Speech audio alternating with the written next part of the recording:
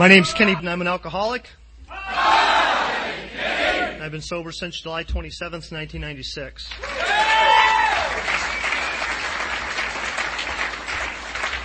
That's definitely due to the grace of God, solid sponsorship, and fellowship of all you guys. I never really start off with a joke because I don't have any, and those that I do have wouldn't be appropriate for up here, and I couldn't even remember them if I tried, so they're all back from when I was a teenager, like Pollock jokes and things like that. But there are no Montana jokes. I don't believe in those.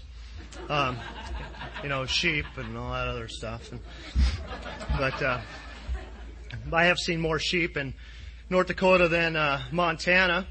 And then I heard it was said that it's because they're running scared. And so... So whatever comeback I have, it never works. I guess I definitely qualify as an alcoholic. I don't believe it was because of where I was born or where I grew up. Maybe some of it, had to do with some genetics and different things like that.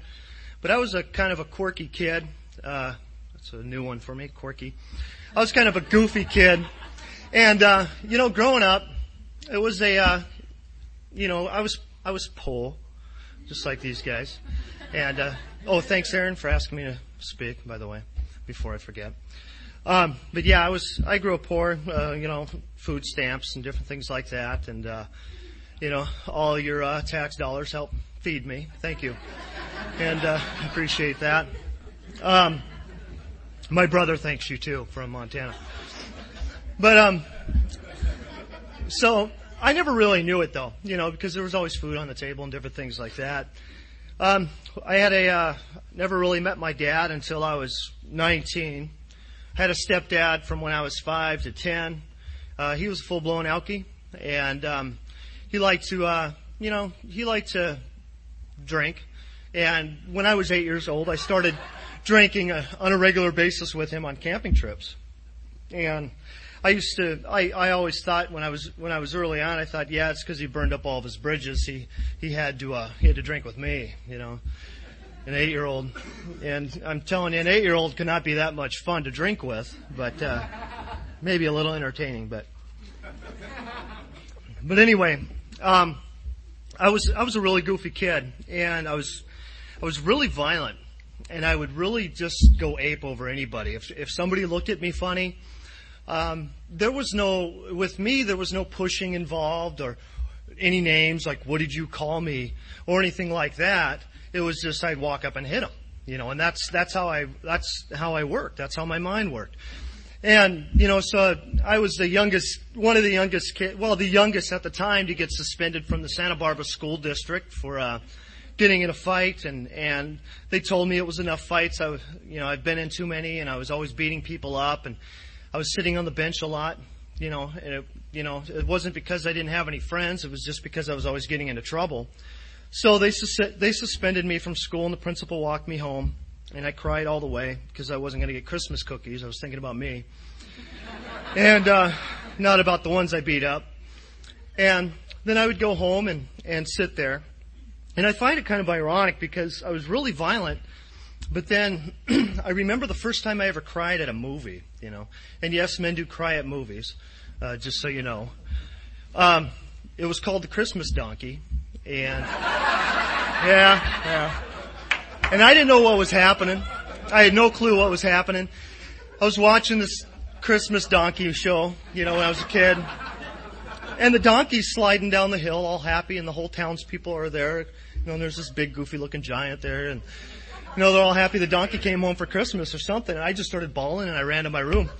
My mom asked me why I'm crying, and I couldn't answer it. I don't know why I'm crying. I don't know what's, this is a new emotion for me. I don't know what's happening here. I'm the tough guy. You don't understand. I go out and beat people up all the time, and here I am crying at the Christmas Donkey.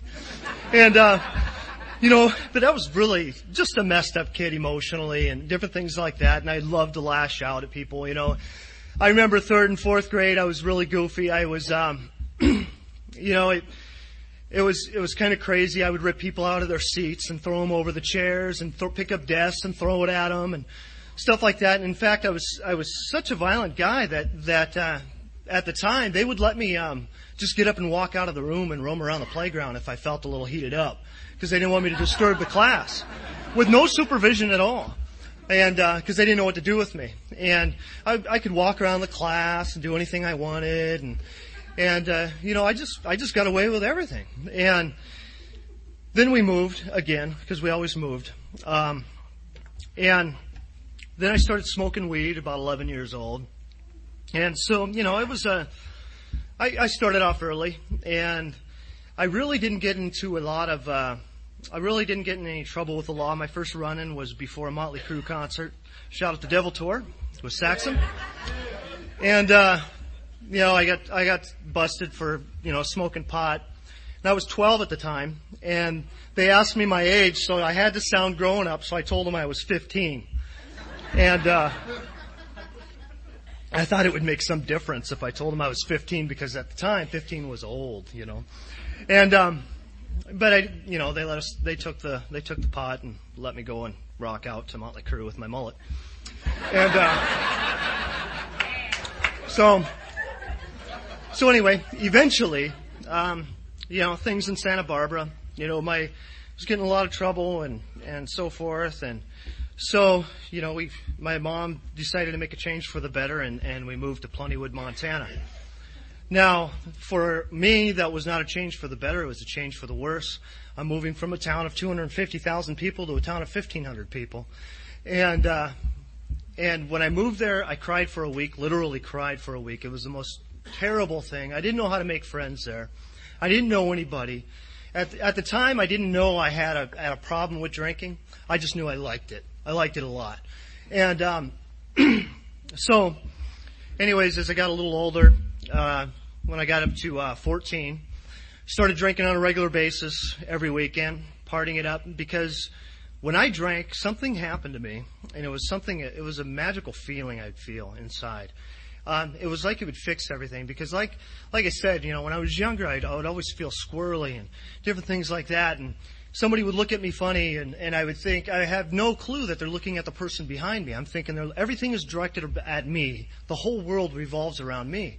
And when I drank, I knew the whole world revolved around me. There was no doubt in my mind. When I walked into a party, it was, I'm here. Look at me, wee. And everyone, hey, Kenny, how you doing? Great. Actually, it was Kenny Budd. They'd always have to say my whole name all the time. But, so I thought I was Mr. Popularity, but sure I was. I was a guy from California moving into a town of 1,500 people, had a styling mullet and whole bit, and yeah, you're going to be popular if you got a mullet. And so, hey, so here I am enjoying life, partying it up. But, I didn't like doing work, and I didn't like school, and I didn't care much for school because it interfered with things that I had in mind, because I knew what's best. So when I was 16, I dropped out of school. And during this whole process, I'm drinking up a storm. And, when I was 16, I dropped out of school. I figured, I went to Job Corps, learned a trade, and left 3 months later, and I always would go back to Plentywood. And Plentywood, Montana is it's like a death trap, the way I look at it. It really is. There's no opportunity there. It's a complete death trap for me. When I go to Plentywood, I think it's going to be all right, and I just screw it all up again. And anyways, I'd go back to Plentywood, and I decided I needed to go to treatment. I went to treatment, and it was the first and only time I ever went. And at this time, I figured, I have a problem with alcohol, and something needs to be done. Plus, I burned up all my bridges, and I need some people to like me again, because nobody likes me now, and I knew it. And so I went to treatment and sobered up, stayed sober for 3 months. And when I got out of treatment, and when I left treatment, I left with the attitude that as long as I not drink, I will be okay. As long as I don't drink. And so for 8 years, off and on, that's what I strove for, is getting rid of the alcohol out of my life. And I would get this, every time I drank, my problems would get worse for some reason. I ended up living in Billings again when I was 18, partying it up, doing drugs. And, there was a lot of things. I didn't have a lot of money because I lost another job due to drinking because I knew they'd fire me. And so I just didn't go. I just wouldn't show up for work. And it was a good job. I was laying cable for a cable company, burying it underground. And I worked there 2 days. And I thought there was more opportunity in doing the drinking and the drugging, so I went off and did that. But there were, just living in a drug house does not make you have money. There is no food, but there is a lot of drugs and booze and things like that. And so that's what I lived on.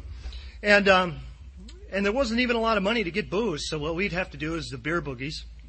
And most of them call them, I don't know, beer joggers, or I don't know, there's other goofy names for them. We called them beer boogies. And in the meantime, for cash, I would forge checks. And so we were doing these beer boogies. And, beer boogies were fun. It was exciting. Every once in a while for food, I'd grab a thing of Doritos or something as I'm leaving the store, because we'd go in the back, grab a case of beer, walk up to the counter like we're going to pay for it, and then boogie. And that's why they're called beer boogies. And then we'd jump in the car and take off, and we'd get drunk and eat our Doritos or whatever I was able to grab off the counter or the stand. And one time we did a beer boogie in mid-shift, and, I had this race car, a Ford Pinto station wagon. And, it's 4-cylinder, stick shift, one door that worked. That was the driver's side, and I was the passenger, so we had to keep the window rolled down so I can jump through it. And so we did a beer boogie with this, and so I was running, and we got into the car. I dropped a 12-pack of beer on the ground. I was pretty upset about that when I got in, and jumped in the car and we took off. And we're excited. We're like, whoo, rush. And, yeah, I can't wait. And you start drinking, and we go start drinking. Next thing you know, we got the lights behind us, and I'm like, oh no, cracking the beers, and I'm just slamming them as hard and as fast as I can. And, because, if I'm going to get busted, I gotta at least get my fix in, And so I'm just slamming these beers as hard as I can, and we turn this corner, and I knew we were caught because as we turn the corner, I see a cop coming from underneath the underpass, one coming from over it, and one coming from down this street, and one behind me. So I take the rest of whatever's left out of this 12-pack, and I throw it out. And then we turn the corner and we run out of gas. Because see, we don't have any money, We should have done a gas boogie while we were doing the beer boogie. So, they're searching for the empties because, they knew that there was a couple cases. They seen that I dropped the 12-pack, and they were looking for this other one. They couldn't find it. We drove around, looked for it, and the lady tried to file assault on me. And then they took me up to the cop shop and started, and talking to me about these beer boogies. And plus, they had a snapshot of my license plate and me forging checks. So they were asking me questions about this, so I figured, I got to be honest here. I got to bust out and be honest with these guys. They know, the hitch is up. So I started talking to them, and I started explaining to them what exactly happened. But see, as I was explaining to them, the beer began to settle in, and I started to get drunk. And as I sat there, I was getting more and more drunk. And so about 2 hours passed by, and I've changed my story like 3 or 4 times, and they finally got sick of me and sent me off, And I was trying to be honest, but, I couldn't even be honest, I was, geez. So anyway, I took off back to Plentywood, safe harbor, and go to Plentywood and sit up there and decide I was going to go back to treatment. Somebody told me about God. I became a born-again Christian. And 6 months later, I'm off to be a minister. And now, see, the ministry for me, I was cured of alcoholism, as most of you know. I was cured of this disease, so I thought, and that I don't have to worry about anything now because now I'm cured. I literally thought I was cured. But see, as I was going on, I knew I'd done a lot of bad things and I've messed up a lot, and but see, towards my second year of studying to be a minister, I began to realize something, that I was God and you were all going to hell. Now, I would never outwardly speak that, but inwardly I knew. I didn't actually think I was God. I knew I was anything but that, but I sure did act like him. And, because I knew everything, you know nothing. And I started drinking again. And, God, as far as I know, he doesn't drink, so that kind of blew that one out. And, so I started drinking again. And I celebrated my 21st birthday, and 6 months later, I'm trying to sober up again. And in the meantime, a lot of different things happened in there, and I moved in and out of some places. But see, this whole time, I would go to AA. I had a sponsor. I would show up to his house drunk, and stay the night at his house in Wahpeton, and then I would leave the night after that, and I would go get drunk and come back and say, I don't know what I'm doing wrong. I can't do this thing. As I'm drinking, I can't do it. And, and I didn't know what to do. I had no clue. I'd come to AA, and I hadn't had the foggiest of what to do. The only thing I knew about AA is if I sit here long enough, then maybe I'll get something out of this thing. But I didn't know what was going on here. People would laugh, and people would, act like they're having a good time and things like that. And I was like, yeah, that's great, but it doesn't work for me. You don't understand. And, I have a problem with alcohol, so I need to get this out of my life. So every time I'd come to AA, I would think, I got this problem with alcohol, I gotta get it out, I gotta stop drinking. And, so I went into this main stop drinking mode, and in the meantime, I had some blackouts, and I ended up in Sioux Falls, South Dakota on a blackout, started drinking on a Tuesday in Minot, woke up on a Thursday in a Super 8 hotel there. Didn't have the foggiest idea how I got there. And, but that's how I drank. And, by this time, my drinking, it wasn't all steady. It was choppy. I would have some period of sobriety, and I'd go to meetings and try and get something out of it, but I didn't know what I was looking for. I tried the God thing. That didn't work. I tried AA. That didn't work. And so there I sit at a bar stool with some guy named Fred, and we talk about how AA doesn't work as we're getting drunk, and that was how I did it. I didn't know what to do. I had no clue what to do. And I also didn't realize really how bad off I was. I knew I had a problem with drinking, but that's all I would admit is, I have a drinking problem, and that's it. And, if I could just get rid of it, I'll be fine. And eventually during the interim, I got married and we had a kid, and I was still pulling these same games. I was still drinking, every once in a while, losing jobs, trying to support a wife and a child on some tidbit income, going to school and really not doing much with it. And being petrified. I remember going to school, and I would sleep. I wouldn't go to class for 2 or 3 weeks, and I'm like, gosh, I gotta get to class, this is insane. And so I would walk up and I would look into the window, and all the people were sitting there, and I can't walk in there. They all know me. And I'll say, where's he been? Because the world revolves around me, and that's what I think. And the only thing to get rid of that yucky feeling inside was for me to drink. That was the only thing that would ever get rid of that nut feeling that I would get in my gut. And, I ran into this guy on campus. I went to a few meetings in Minot, and I ran into this guy on campus, Jeff V. We sat there talking a little bit, and he invited me to a meeting. So I went to a meeting, and I heard him speak. And it was the first time I ever heard anybody speak of the way they felt. And that meant a lot to me, because I would always hear, when I'd go to meetings like in Billings and in Plentywood, and and even in Minot, I would just hear talks of, and I drank a lot, and I wrecked a lot of cars, and now I'm sober. And that's what I would hear. And I'm like, well, so did I. Big deal. But then when I heard this guy speak, he spoke of how he felt. He talked about the same gut feeling that he would feel, and how miserable he would feel, and how drinking would actually make him feel better. And I identified with that. And so I got him as a sponsor, and he started having me take a few actions that I didn't want to take. First of all, I could never shake anybody's hand coming into AA. I was scared. I always, I don't know why. This one particular day I wore a hat, and I never really liked wearing hats. And you would think that I'm bald because I wore a lot of hats, and that's not true. I always I wore this hat, and it was greasy, because I was doing tractor tires or something. I can't remember what job I was doing. And and I had this holy shirt and these shorts on and sandals, and I came to the meeting, and he goes, "Kenny, come here for a second." And I go over there, and he goes, "What are you coming here looking like Sanford and Son?" And just chewed me out, And all I can think is that Sanford and Son show. It's like, I do not want to live that way, in a junkyard.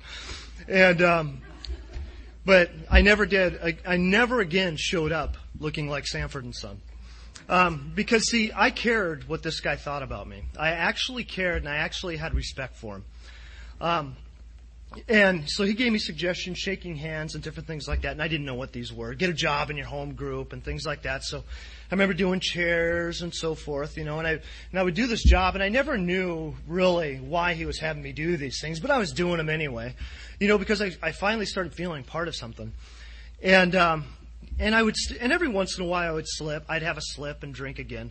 But see, even this whole time I'm thinking, just, as long as I get rid of the alcohol, things will go okay. So when he would give me a suggestion that really meant, when my gut said, no, you don't want to do that. And he's saying, yeah, you do. I would always do my gut. Because see, I always make decisions based on how I feel. And, in fact, every major decision that I made in my life previous to coming to AA and sobering up is based upon how I feel. I don't feel like doing that, and that makes me feel funny, so I'm not going to do that, and different things like that. And so he gave me some suggestions. I didn't follow them, and I decided, finances was always a big thing. It was like, you don't understand. I've got money problems. I've got these big money problems. I need to take care of them, so I need to get a good paying job right now. But see, my idea of a good paying job is the ads that you see in the paper: work 4 hours a week, get paid $70,000 a year, sitting on your couch reading the paper. And that was my ideal job. So I was always looking for it, and it never came. But see, I was thinking, I will never get this thing until I get this other stuff taken care of in my life. I've got these financial problems, and I got these school problems and all this debt, and I got to get this stuff taken care of because I'll never catch on to this. And I never took care of it right away. It never happens. But I would seek any way I could, because see, now I can manage well now that alcohol's out of my life. So I can make my own decisions. And you could give me your suggestions, sponsor, but I tell you what, if it goes against what I really think, I'm not following it. And that's what I thought. I would never outwardly express that, but that's what was going through my mind. And he would say, "Can you do this?" "Okay." And as he's walking around, whatever, I'm not going to do that. And so anyways, I had some bright horizons came up, so I moved to Plentywood. And in Plentywood, by this time I'm a couple years sober now, and I knew at this point in time it's either if I drink, I'm a goner anyway. And so the only option that I always played with in my head was my last chance out, and that was just kill myself. Why not? Nobody else would really care. So anyway, I met this guy named Ben in Plentywood, Montana. And this guy saved my life. And he was a drunk. He was an alcoholic. He was definitely one of us. He asked me to sponsor him, and so I got the keys to the clubhouse up there, and we met there one time, and that was the only time we ever met. And the other times we met, I was on one side of the bar serving him drinks, telling him how he should stay sober. And that's what I would do. I ended up tending this bar. Tending in a bar and watching people drink, and knowing that if I took a drink, it's not going to help matters any. So either something needs to change in my life, or I'm going to kill myself, one or the other. I'm not going to drink because I know what's going to happen. And anyway, the state roundup came to Williston, and so I decided to go there. And talked to Mike H., got him as a sponsor, and things changed. I moved back to Minot and took my whole family with me again, and got a job, not making a lot of money, but I'll tell you what, I was willing. I felt what pitiful and demoralization meant to me. And it was the most painful thing I've ever felt in my life. And I thought about suicide every day probably for the first 3 years of my sobriety. Every single day. It was just in the back of my mind. I remember going up to Mike and saying, I didn't think about sobriety today. Or not sobriety, but suicide today. Things like that. And I remember just telling him I was excited. And, because it was the first time I never actually toyed with it in my mind. And he would have me take these suggestions I just didn't want to do. But I was at such a low point in my life. If he would have said jump, I would have said, how high you want me to jump? I was willing to do anything to get something, because by this time I knew alcohol just wasn't my problem. I knew I was the problem. And this whole entire time I was thinking alcohol was a problem. This whole entire time I was trying to get something out of AA, but I never tried to put anything into it. And so I realized, I've got a problem. You take alcohol away and the problem gets a lot bigger. And because now I don't know how to deal with this stuff. And the only way I know how to deal with difficult situations in my life prior to getting active in AA was by drinking. Ignore it, Hey, if I ignore this problem long enough, somehow the bills will pay themselves. Who knows? I don't know. And but that's what I thought, But he had me take action. He had me do certain things in my life. Like I say, I'm making hardly anything at this job. You stick it out. You stick it out. You stick it out, and you stay there. It'll turn around. It'll turn around. And you need to work with people. You're not going to be able to keep anything AA has given you if you can't give it away. And he would tell me things like that. And then we would get to this God thing. And now, see, God doesn't work for me because I already tried to be a minister, so God doesn't work for me. And I remember sitting there and I would pray, God help me, God help me. And I would pray, and I don't know what I was expecting, if, people coming to my door to help me or something. I don't know. But he would ask me he would say, if you're going to pray, you got to take action, I would say, God help me be of service. But I learned that if I'm not willing to be of service, then, praying to be in service, if I don't put myself in a position to help somebody, my praying to help somebody really doesn't do much. It's if I don't put myself in a position to get help, then it really doesn't help for me to pray for help. So I found that I needed, when I prayed to God, that I needed to take action based on what I asked of Him. And, so I learned that this whole thing for me has been a program of action. It's been, if I'm going to say something, and if I make a decision, I need to act on it. I just can't sit here and think that my problems are going to fix themselves. No, I'm going to have to work at it. And recovery, I had to work at it. And I used to think that, everything should be handed to me on a golden platter or something. But I had to work at recovery. I had to take actions that I didn't believe in. And when I first sobered up, I didn't want to do it. I didn't, because I thought it was too much work. Because I always want the easier, softer way. You make me work. I mean, I can't even hold down a job, for crying out loud. You want me to work it myself? You want to work for me? I can't work on myself. He had me take this inventory. And by taking this inventory, I found out, I'm wrong. And I'm dead wrong in everything. I hold resentments, and I let these resentments just control every facet of my life. And not only that, but they're fueled by fear. I'm scared. I'm scared of what you think. I'm afraid of not paying my bills. I'm afraid of everything. And I will make a decision based on that fear. And the problem is when I make a decision based on the fear, I end up hurting somebody else as well as myself. But I learned through listening to my sponsor to at least able to identify these things in my life. These things are still in here. I still have a lot of fears in here, and my life is not perfect, but I have been given the tools in AA to deal with it, not to run away from it, to actually face life square on and deal with life as it is. And I've learned that by giving this thing away to other people is the biggest joy you can ever get out of AA. If you're new tonight, definitely get a sponsor. He'll show you what to do, or she will show you what to do if you have no clue what you're doing here. And if you need help, you're at the right place. Just keep coming back as it works. Thanks.